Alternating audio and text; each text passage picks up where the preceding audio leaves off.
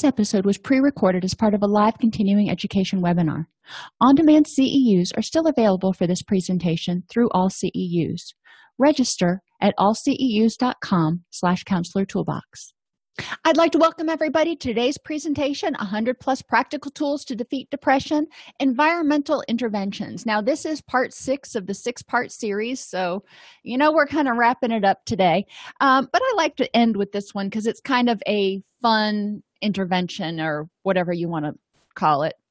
We're going to discuss how all of your senses can either help you feel happier or more stressed, and identify happiness triggers and ways you can incorporate them into your home, car, and office. And, most of us think our home, and that's great. You want to have your home be awesome. But your car, a lot of us spend a lot of time in our car, and at our office. We're there 40 hours a week. Now, not everybody can have all kinds of personal stuff in their office, but most of us as clinicians are allowed to have some things on the wall. And even if it's not personal stuff, you may not want pictures of all your kids or whatever. You can have, for me, I like pillows. I'm one of those people who really likes colorful pillows and flowers and those sorts of things. So there are things you can do to make your space comfortable and your own.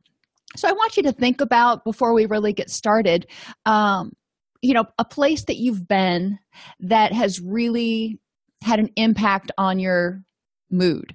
And I'll share with you the first place I worked. We used to have these walls that were kind of this pukey pea green, gray color. It felt very cold and very institutional and very depressing.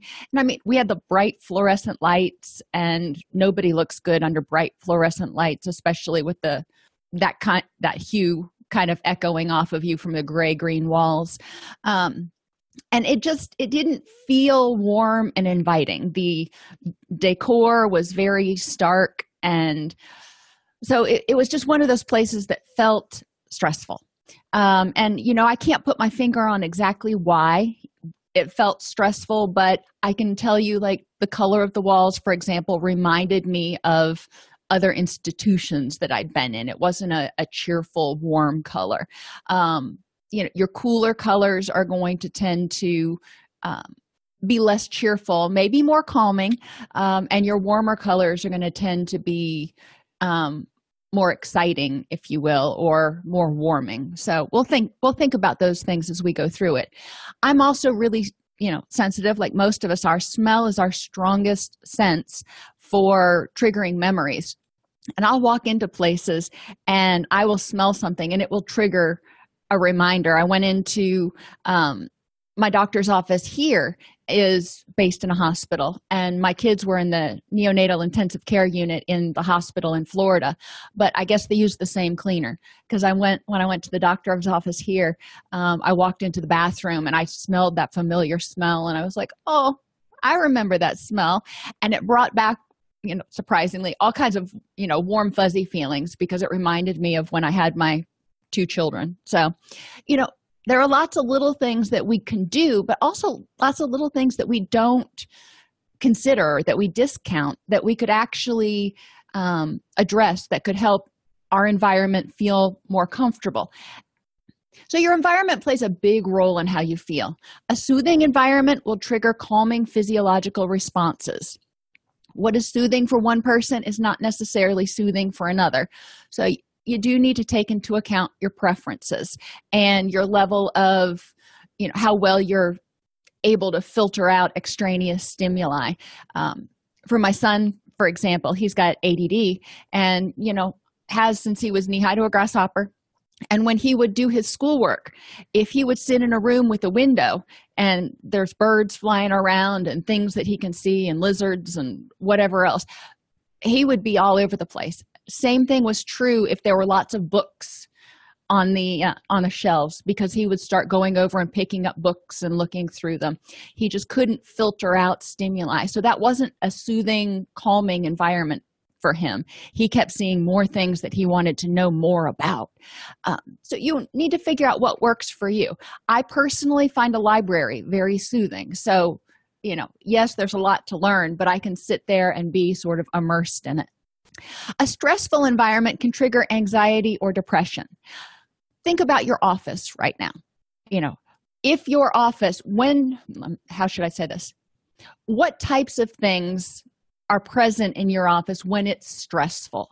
Loud noises, bright lights, or really dim lights, or, what's going on when it happens to be super stressful in your office or kind of in your world.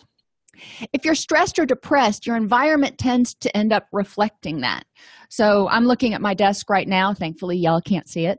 And I've got about 6 different projects going on, and I've got 6 different piles on my desk right now, because I'm just kind of trying to keep it all contained somehow.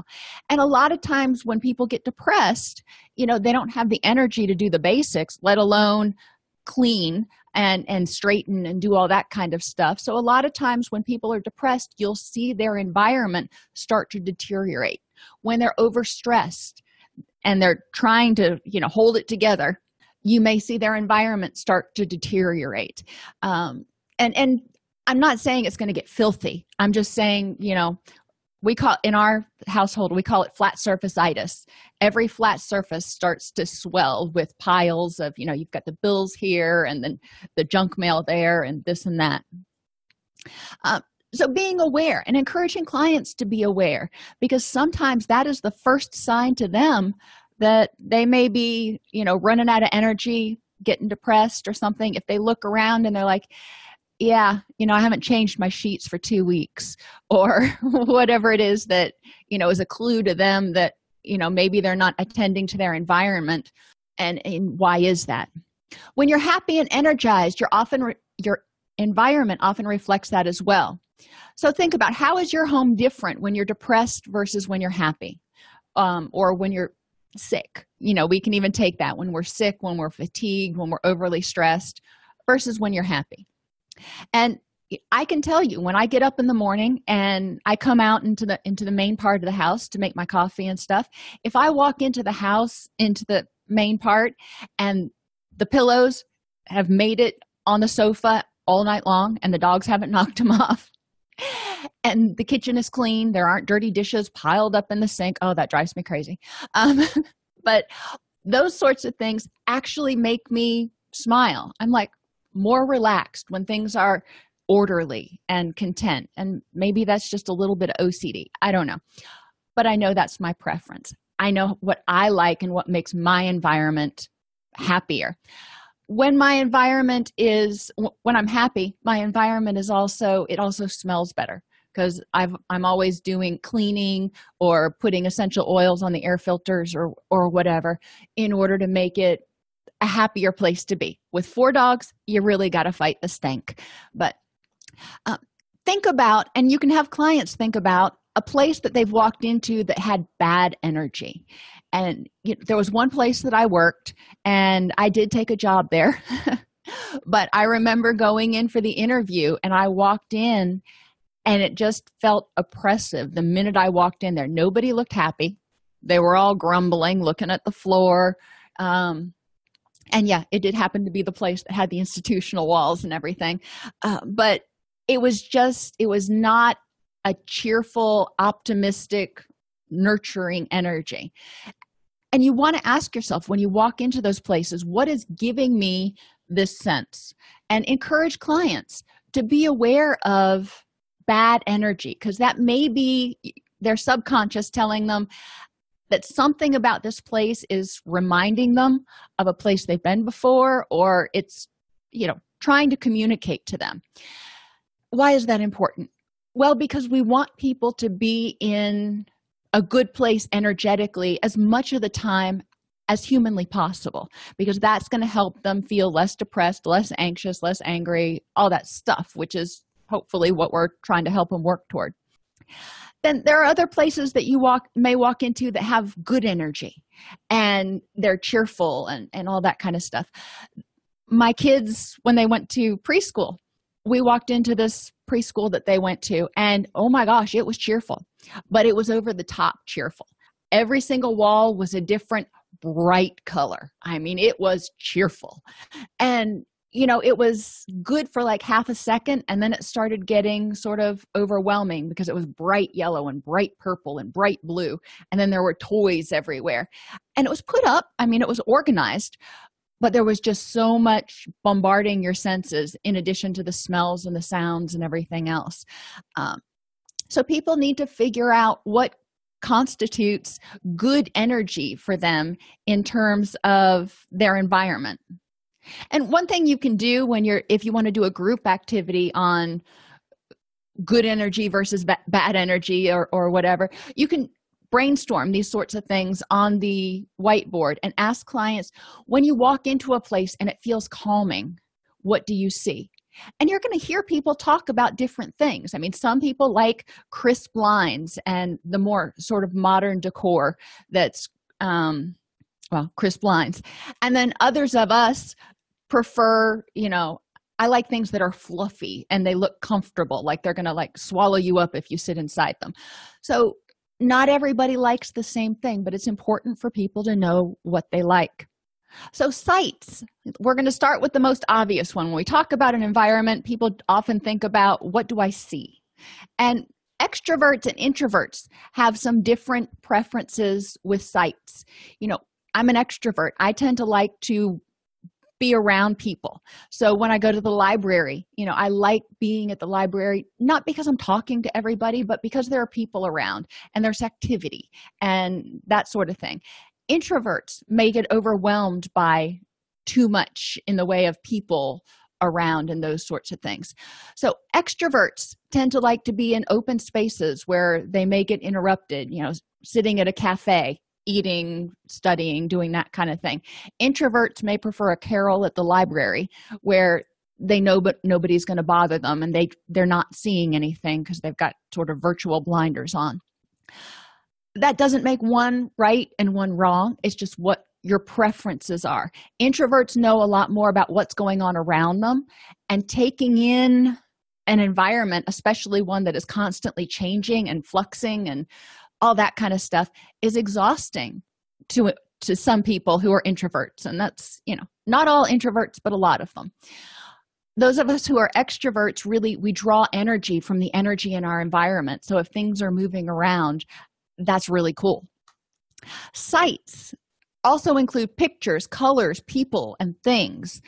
So I remember when I was in college, the receptionist had a bunch of posters behind her desk, and she had that one that I think 15% of people in America have, that have the little kitten that's hanging onto a clothesline that says, just hang in there. I don't know why I found that thing so cute, but I did. For 6 years when I walked in and out of that office, I loved that poster. So think about pictures. It doesn't necessarily have to be pictures of you or your family or your friends. It can be. What other pictures would you like to have around? And I guess, I'll share this real quick. I don't know if you guys can see the eagle tapestry that I've got thrown over the easy chair. You can get those tapestries online for like $45 or something. They're not super cheap, but they're a lot less expensive than a really fancy painting. And you can put a strip of cloth across the back, and I usually use sewing pins in order to do it, so I can take the strip of cloth off if I ever want to use it as a blanket. But then you can hang it up as a wall tapestry. So you create a little pouch for the hanging rod with the strip of cloth, and it doesn't have to be a pretty one. I just use a strip of sheet and put it across the back. So you can have those things on your wall. The other benefit with that is that it dampens the sound. When you have more things on your walls, especially cloth, will tend to absorb sound, so you don't have the ricocheting of kids screaming or dogs barking or whatever you have in your house. Colors are another important thing for people to think about. And we do an activity when we do this in our groups, and I'll go through each color and I'll just ask people, when you see the color yellow, what does it make you feel like? What things do you think of that are yellow? Name the first 5 things that come to your mind that are yellow. And we'll kind of brainstorm those things for a while, and then we'll talk about what the research says different colors do. For example, red, yellow, and brown are supposed to make you hungry. Black tends to be a calming, so does white, because they're both very, neutral. Black absorbs all the energy, whereas white reflects all the energy, or all the other colors. Whatever. You know what colors you like. My daughter gets on me because I tend to like earth tones, browns, black, a little green here and there. I'm not one for bright colors that pop. And she's like, Mom, you got to add some interest into the house. I'm like, but I like my subdued colors. Encourage clients to think about how they can incorporate color into their environment. You're probably not going to be able to paint the walls at your office, especially if they work somewhere, where they don't have a personal office. They're working at, Hungry Howie's or, who knows where. What kinds of things can they do in order to improve the area or improve the moment? If you work in an office and you can't paint, you can bring in, blankets, you can bring in little throws, you can bring in pillows that have colors on them. You can have a mouse pad that is a color that you like or that has a picture on it that makes you happy. You can have your screensavers and your lock screens be pictures that make you happy, not just that stark black or blue color that is the default thing. So there are a lot of different places that you actually can affect change in what you see. The people that you're around, that's probably going to affect you too. What you're seeing and the things that you're seeing. And I hate to put my pets in as things. They're not people. They think they are, but they're not people. But animals make me happy, whether they're domesticated animals or the little bunny rabbit that hops around outside in the morning. I love being around animals. I love seeing birds come to the feeder that's outside the window. That makes my environment happy. You may not be able to bring it into your workspace. It may have to be outside at your break area. Maybe you have a picnic table or something. But encourage people, again, to think, how can I improve my spaces so they feel more comfortable? In your car, make your car as comfortable as possible. I keep one of those little tubs of wipes in there so I can, when I'm at a stoplight, I can wipe things off in dust because, living on a farm, I tend to drag bits of who knows what in with me all the time. But that way I can keep my car looking and smelling relatively clean. What else can you do? Some people will put pictures on their visors. What other activities can you think of or things can you do to improve your car space? Ooh, and we'll get there with sounds too in a few minutes.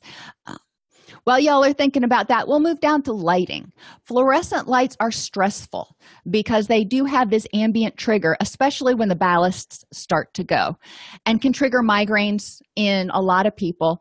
And when the ballasts start to go, and they do actually notably flicker, it can trigger seizures in people with seizure disorder. So we really want to pay attention to that and maybe try to avoid, especially the old-fashioned fluorescent lights that do that. The new little fluorescent bulbs don't do that quite as bad. Too dim or too bright lights at the wrong times can mess up your circadian rhythms. So when you wake up in the morning, you want it bright and pleasantly bright, whatever you find pleasantly bright, whether it's the soft white lights or it's the daylight bulbs or just opening the window, but get it bright in there so your body knows it's time to be awake. That helps people get energized. It helps them get ready for the day and get out of that funk that they may be in when they first wake up and they're like, oh, where's the coffee? And too dim lights. A lot of us who are therapists tend to keep the lights kind of dim in our offices during counseling sessions.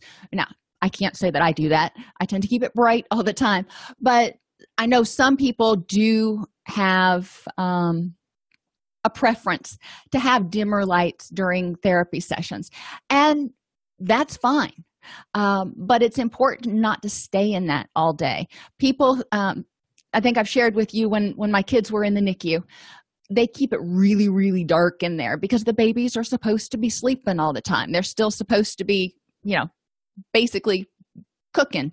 They're not ready to be out yet. So it's dark and you need to get out of there. If you're working with a family that has a baby in the NICU, it's going to be really important for them to be getting outside, and not just sitting there in the dark all day long.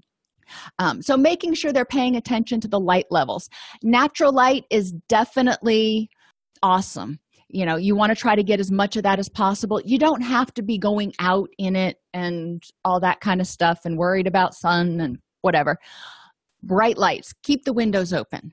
And try to keep as much of the bright light coming in as possible. And that can really help set your circadian rhythms. Total room light is not necessary, though. Focused bright light can be very effective, especially for people with ADD. So, think about being in a room that's dark. It's the middle of the day, and you're still trying to stay awake. But if people with ADD have difficulty filtering out extraneous stimuli, like what I'm doing right now, so if they have bright light that's focused around their desk, that can be helpful for them. I still tend to find it a little bit depressing myself, but some people that I've worked with have sworn by that. They can have it really bright in their workspace, and then around them is sort of grayed out, if you will, because they don't have the overhead lights on.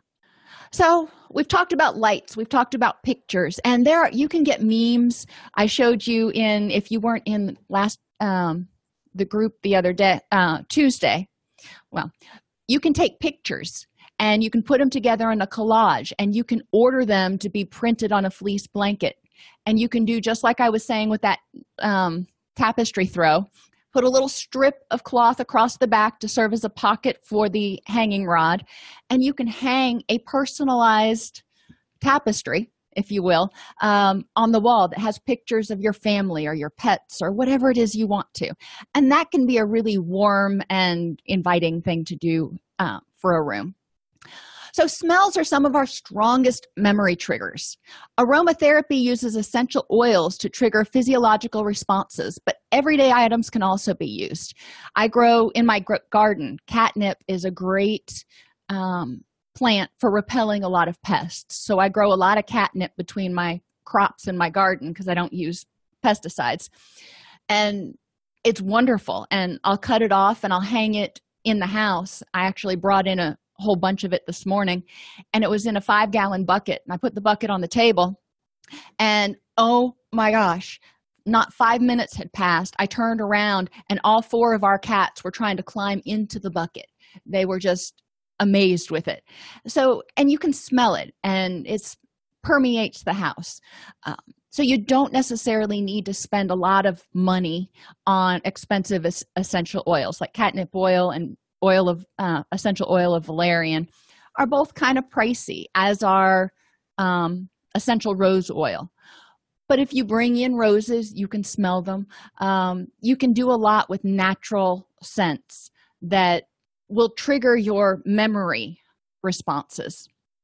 And yeah, good point, Erin. They make essential oil diffusers for your car that you can clip onto the AC vent. So you don't have to do it sort of the redneck way like I used to and take a dryer sheet and put the essential oil on that and then shove it in the AC vent. It wasn't really attractive, but it served the purpose.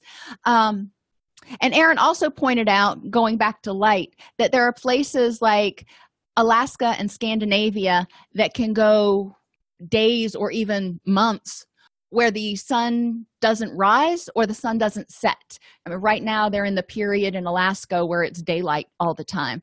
And some of my friends are there for a wedding, and it's like really freaking out their circadian rhythms because it's 11 o'clock at night and it's like bright daylight. So there are times when you have to kind of artificially set your circadian rhythms to be on that 24-hour cycle. People who live in places like Oregon and Washington, where there are seasons where you go days and days without sunlight, people can really experience a lot of seasonal affective disorder.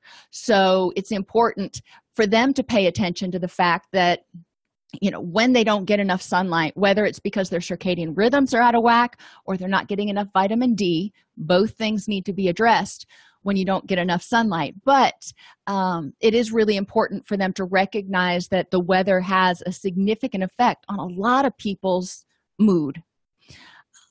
Okay, so activities for group. You can have people identify 5 scents that bring back happy memories or feelings of calm. And there's a lot of things people don't think of. Different perfumes can be in there, baby powder, roses, brownies. What is it that you smell? There are even certain fabric softeners that I smell, and I'm like, okay, I can go to sleep happy now. So knowing what scents do it for you. Lavender, sometimes it works for me, sometimes it doesn't. I use a lot of aromatherapy with our foster animals. And when we got our donkeys, they were about 22 when we got them. And they were a little stressed out because of the change. They came from a breeder, and the breeder didn't want them anymore because they couldn't breed. And so I took them, and they're living out their life very happy, but they were really stressed. So I brought down a little tin with all of my essential oils in it, and we just tried one at a time. I took the top off and held it out and didn't touch them with it, just put it close enough where they could smell it. And we went through a bunch that I thought would work, like peppermint and lavender, and none of those worked. Valerian, that was the one that seemed to calm down Whoopi the most.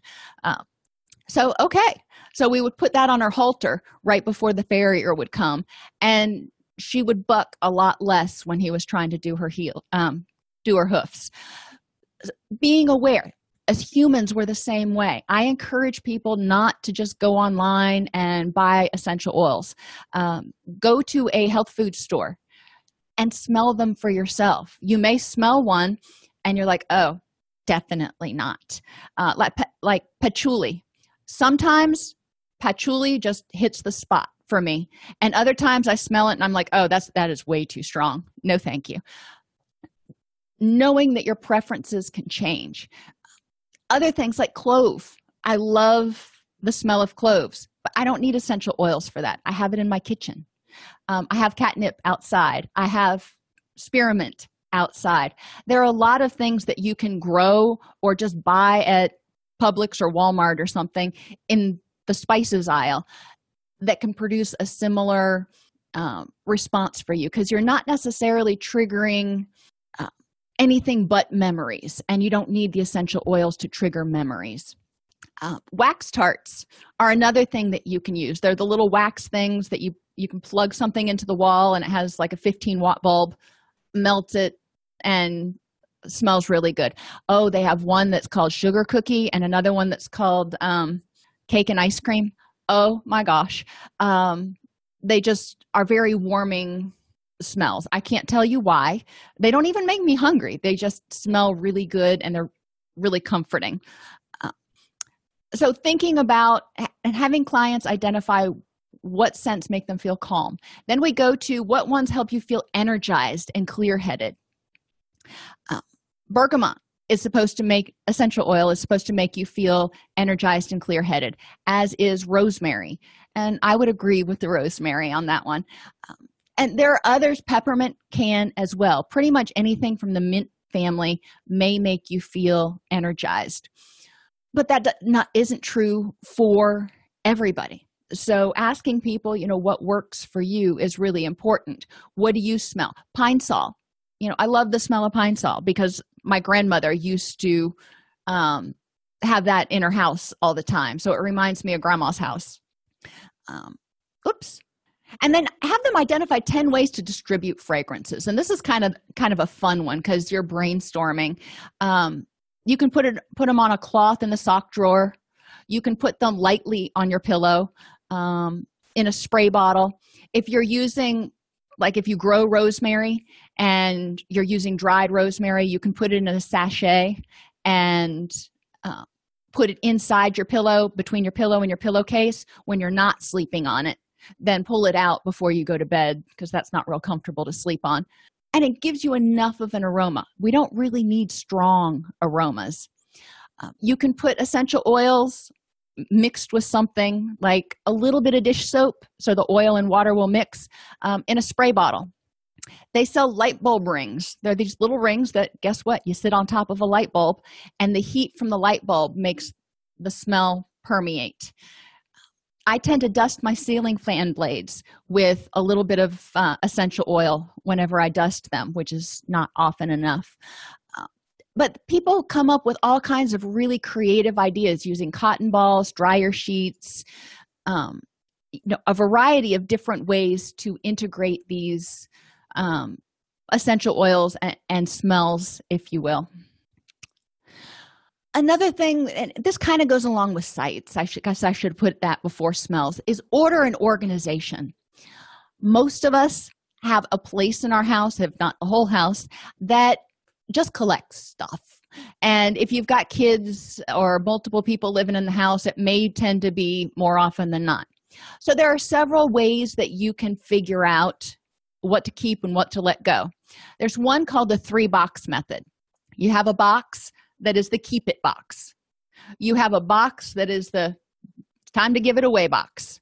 And then you have the box for the stuff that's trash, that's not good enough to be donated or anything. And you're just merciless when you go through everything in your closet. You only want to do one room at a time because this is an emotional process sometimes. And some of us, it's hard to let go of stuff. So keep it, give it away, or trash. I have compromised on this one and added a 4th box to not sure if I'm ready to give it away yet. And we put it in the box. And at the end of 6 months, if the person has not looked for it or used it or needed it, then it goes for donation. So that's another way to kind of identify things. My kids didn't want to get rid of their Tinker toys and stuff for the longest time. And I mean, my son's 18 now and my daughter's 14. We just got rid of them last year because they had this emotional attachment to them, which is fine if we only had a little bit, but they had lots of, Tinker toys and stuff. And so finally I took all of those toys and I turned the shelf that those things were on around because I didn't have a box to put everything in. And I didn't say anything to them about it. And they didn't say anything to me because they didn't notice. And 6 months later, I'm like, have you guys done anything with those toys lately? And they didn't even realize I had turned it around. So I was like, okay, it's time to donate those. So that's one thing that we can do, with kids too, to help them figure out, what do I want to keep? I always used to sort of, I don't know if bribe's the right word, my son, when we'd be getting close to birthday or Christmas time, and I'd say, okay, you got to make room for the stuff that you're going to get from your granny and pop. And because they always got big toys. What is on your shelf right now that you're not playing with anymore? What can we move or donate to some other little boy or girl for them to play with so you can play with your new stuff? And that helped us kind of move through some of his toys. Hanger turn is one you can use obviously only for clothes. Turn all your hangers, and it may give you a nervous tick, but bear with me. Turn all of your hangers so they're, facing out, which is kind of opposite. And then as you use things, as you wear things, turn the hanger back around when you hang them back up. So you turn everything around so all the hangers are wrong way. And then every time you wear something, then you hang it back correctly. At the end of the season or the year, anything that is still hung the wrong way gets donated because you're not wearing it. Either it doesn't fit or it's out of style or whatever. Mount Everest is another one that you can do, and it's one we do in our household.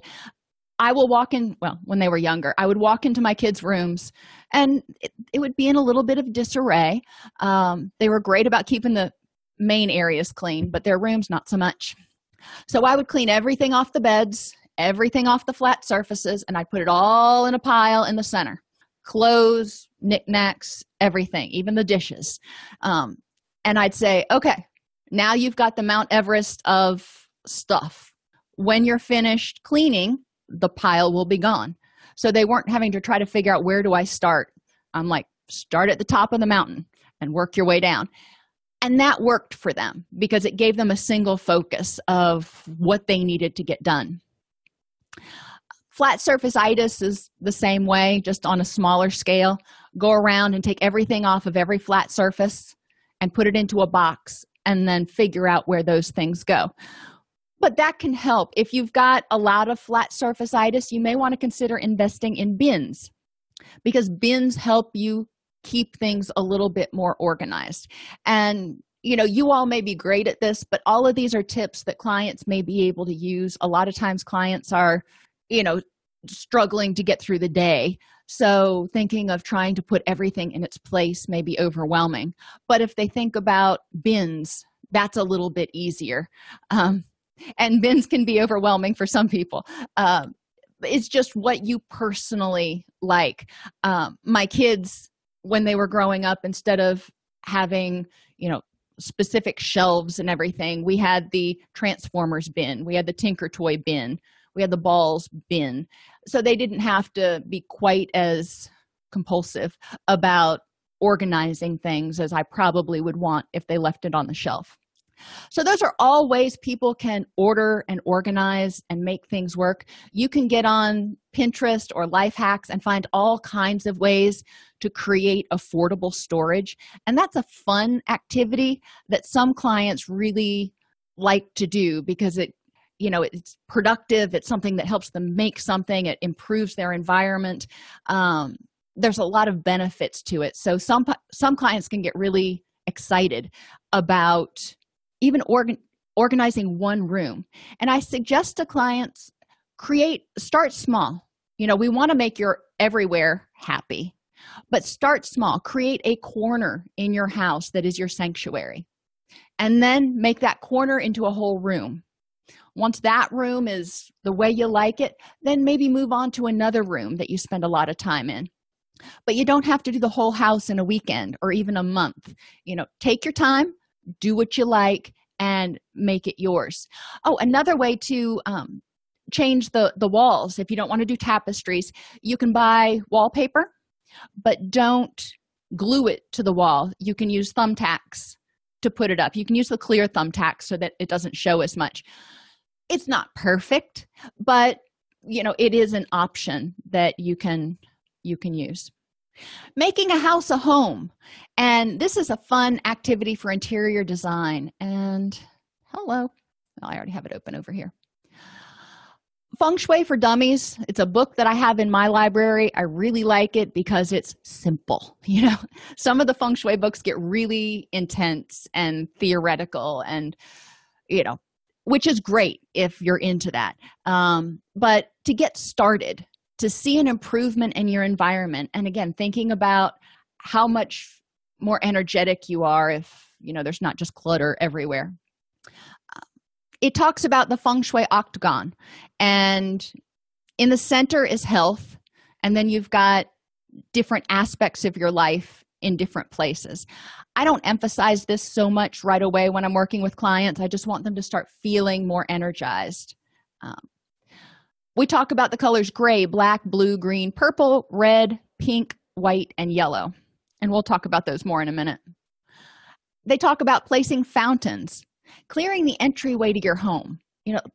That's a lot. If you're not trying to struggle getting in the door, if it's welcoming, you walk in and you're like, I'm home, versus, oh, no, I'm home. Look at all the cleaning I've got to do. Make sure your home encourages learning. Get rid of unwanted frustrations by fixing broken objects. Spice up your life with plants, and they generally suggest having plants in groups of 3. Now, you have to be really careful if you have animals in the house because there are a lot of house plants that are toxic to cats, and cats seem to like to chew on everything. So you do have to be careful. There are some you can use, but you can also use, if you really want to, artificial plants just to give you a warmer feeling if you can get some really nice looking ones. Position your bed to feel safe, loved, and great. They say you should never have your bed under a window, and you should always be able to see the entrances and exits to your room. So if you've got your bed like I do where it's against the wall but there's a window on either side, having a mirror in front of you so you can see anybody that might be coming through those windows, and I can see the doorway which walks inwards towards me, so I can see all the entrances and exits. And there's a theory that reduces your stress when you're not going to be surprised about anybody coming into the room. Encourage helpful people in your life by hanging a pleasant sounding wind chime. Now, I don't know if it encourages helpful people or not, but I do like wind chimes. And again, position your desk so you don't get surprised, so you don't get startled all the time. So you want to be able to see who's coming and who's going, and my office is a very bad example of that. There are a lot of other tips in the Feng Shui for Dummies book. A lot of time, most libraries have this. Always remember to check your library, because libraries have a treasure trove of stuff that a lot of us forget about until we have kids and we're going to the library like every week to try to find a new book to read because we don't want to read Chicka Chicka Boom Boom for the 76th time. Jesse did point out that you do have peel and stick wallpaper. So, you might be able to use some peel and stick wallpaper if you're allowed to stick anything to the wall. So colors, think about red and pink. How does it make you feel? Red is an intense, passionate color, and theoretically it makes you hungry. Pink tends to be more friendship, and it's happy. I associate it with friendship and little babies and that sort of thing. Blue. Now, there are all kinds of blues. There's pale blue, there's sky blue, there's royal blue, there's electric blue. Thinking about what color of blue that you like. I'm partial to periwinkle. I don't know why. Black is something that they suggest you have in your room, every room, to absorb some of the excess energy. Not a lot of it. I tend to overdo it with my black, but have some sort of object that is black in the room that serves to absorb excess energy and maybe as a focal point. White can be really energizing. My husband hates white. I love white. I'm like, let's just paint everything white. That way it's clean and I can bleach it because I love bleach, but not so much. Yellow, and you can have everything from a soft butter yellow to a bright canary yellow, whatever makes you happy. The more muted the color, the more it's mixed with white, the more muted the feeling generally associated with it. And then you got brown, which, think about things that are brown: the earth, the soil, brownies. I've got to bring up chocolate. It's just who I am. There are a lot of things that people can do to make their space more comfortable. And this is what environmental activities are all about. Because is it going to make them not depressed anymore? Well, maybe not. But if they're sitting at home and they're looking around and everything they see reminds them of something that makes them sad. Right after my one of our dogs got hit by a car, and I took it really hard. So anytime I saw a picture of him, it made me sad. So guess what? For a while, I took those pictures out of the house because it made me sad. I didn't want triggers for sadness. I wanted triggers for happiness. So I put pictures of the kids up. I put pictures of bunny rabbits up. And those things that I could look around and feel happy, feel content. The tapestry in our living room right now is a rooster and a hen on right outside a barn. That type of thing makes me happy. So, it's not everybody's cup of tea. It's mine. So encouraging clients to put in triggers to remind them of the happy times in life so they're not focusing on the negative. Encourage them to do things to reduce stress in their environment so they have the energy to do the happy things. If they're constantly going, where did I leave my keys? And walking around for 20 minutes looking for their keys, it's stressful. Maybe just a little bit of stressful, but all of those little bits of stressful add up over a while. I generally go through this group with clients, and then we talk about making a plan, and I have them spend the next week, between groups, figuring out ways they can improve their environment and do it cost effectively. A lot of the clients I work with, cost is a factor, and I get that. So we talk about how can you, kind of do this on the cheap with colors and pictures. There are a lot of apps that you can order prints now for like next to nothing except for you pay for shipping. So you can order a lot of little pictures. You can go to Goodwill and get picture frames, or you can get a cork board and you can make a collage of pictures. There's a lot of things you can do.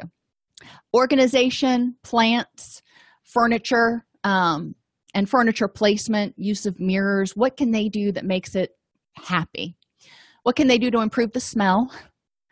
What can they do for the sound? Wind chimes. Oh, we didn't talk about nature sounds and music and waterfalls. Now, obviously, you probably don't have a lot of nature sounds in the middle of downtown, wherever you're at, but you can get the little white noise machines real cheap off Amazon. You may find them cheaper somewhere else. And they have the nature sounds, or you can get the DVDs with the nature sounds. Or for zero, you can go onto YouTube and you can Google nature sounds, and they have some videos that are like 8 hours worth of just nature sounds. And you can get the jungle, you can get babbling brook, you can get whatever, and just keep it open in a tab on your computer while you're working, and you have that pleasant sound going. Music has a huge impact on, and Erin says there's also phone apps for nature sounds. Did not realize that. Music has a huge impact on my mood. There are some playlists I have that are very calming and relaxing. My Jimmy Buffett playlist, I'm usually chill. Then I have my running playlist and my working out, or my cleaning playlist that's more energizing and more powerful and intense. Sometimes it's pop, sort of hip hop stuff. Other times it's, hardcore hard rock. So, it kind of depends on my mood, but music for me has a huge impact on my mood. And then when I'm really looking to calm down, we go to instrumental and Mozart and Brahms. Waterfalls are really awesome. You can also obviously get the waterfall sounds, but you can also get like tabletop waterfalls. The biggest thing when you order those is you want to make sure the one that you get doesn't have a habit of splashing out onto your table, because then you're constantly cleaning up water drops. Been there. They can be a little pricey, but especially if you're putting it in your office, it can be well worth it. Fish tank is another one that you can get the sound because you have the bubbler going in the fish tank, and you can have the zen of the fish swimming around. Pay attention to temperature. What makes your area comfortable? And if like used to be, I was cold all the time, so I would always bring a jacket with me wherever I went. Now I'm hot all the time, and there's only so much I can do about that in public.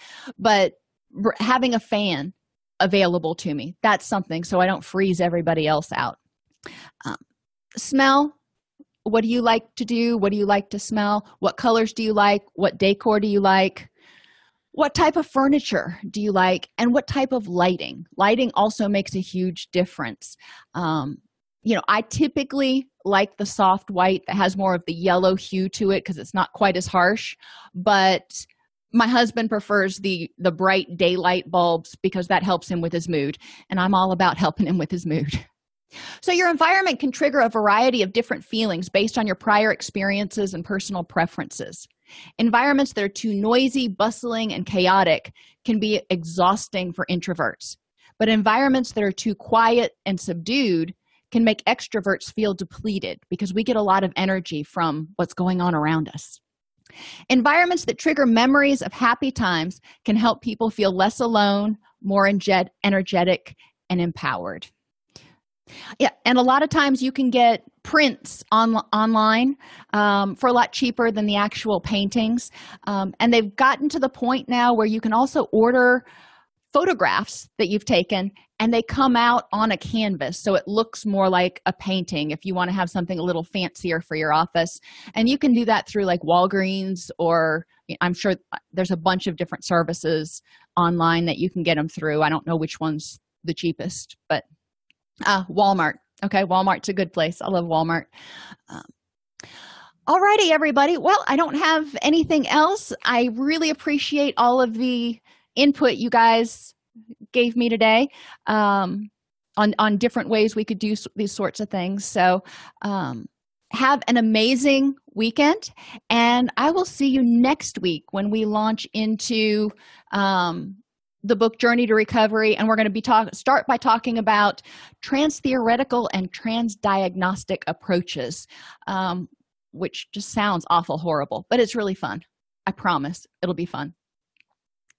If this podcast helps you help your clients or yourself, please support us by purchasing your CEUs at allceus.com or getting your agency to sponsor an episode. A direct link to the on-demand CEUs for this podcast is at allceus.com/podcast CEUs. That's allceus.com/podcast CEUs.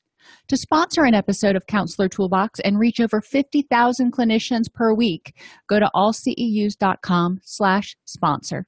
Thank you.